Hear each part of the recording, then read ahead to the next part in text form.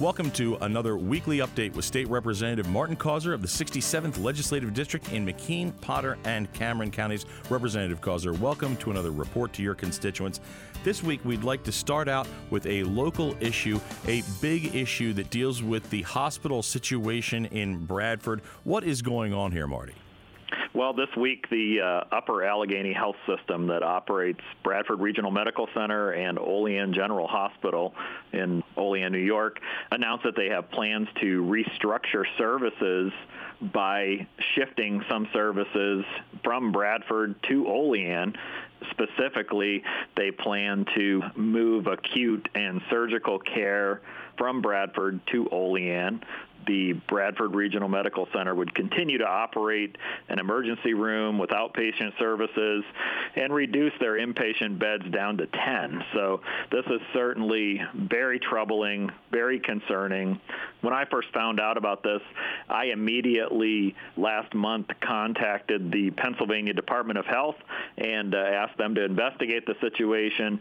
I reached out to the board of directors on the Upper Allegheny Health System to convey my grave concerns about their proposal and urge them to reconsider. I've been a longtime supporter of rural health care and certainly a supporter of Bradford Regional Medical Center and all of our health care facilities, and certainly I will continue to fight to maintain hospital services. I think we need to focus on enhancing health care services rather than reducing services at our local hospital. So we will continue working on this issue. The next thing we'd like to talk about, Representative, is the normal business in Harrisburg. It's January. Swearing in just happened. A new session is underway. Can you tell us about the experience and what went on this time? Well, this week the House is back in session, our first session day of the year as stipulated by the state constitution, and all the members were sworn in for another term for the 2021-22 legislative session. The House reelected Representative Brian Cutler of Lancaster County as the Speaker, and we adopted rules to govern the chamber for the next 2 years. I'm certainly honored to continue serving as Majority Policy Committee Chairman, a member of the House Republican leadership team. We have so many issues to tackle, and certainly we're going to be back in session next week and moving forward with all these issues, all working on behalf of the citizens of the Commonwealth. And of course, the situation here was a little bit different because of the COVID issue. And of course, COVID is affecting everyone everywhere. And the worst part about it is it seems that some people are trying to get some scams over on people. What is going on here?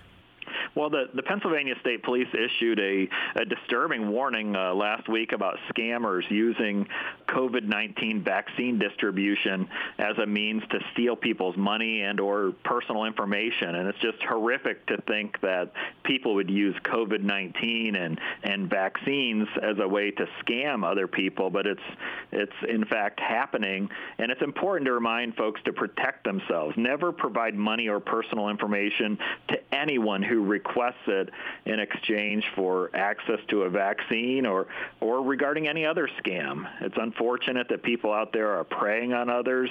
They specifically prey on senior citizens, and it's so important for people to be on guard to protect themselves from these scammers. Also, Representative, there is some good news going on. The Fire and EMS grant program application period is open, and we need to make sure that all of our folks out there who are emergency responders get their piece of this. What do they have to do? Well, our fire companies and emergency medical service agencies work hard every single day, whether they're volunteers or paid services. They're working very hard to protect our communities, and annually we provide grants to these organizations to assist with their operations. The next round of state grants to support the organizations must be received by Monday, January 25th at 4 p.m. So that's quickly approaching deadline. I want to encourage all fire companies and ambulance services in the region to apply for these grants. The grants may be used for facilities construction or improvement, equipment needs, debt reduction, and it's important to point out that through this program, every department that applies will receive a grant. So it's not a competitive grant, so it's important for every department to apply for the grant program. Representative Causer, thank you for this informative report to your constituents, and tune in for another weekly update with State Representative Martin Causer.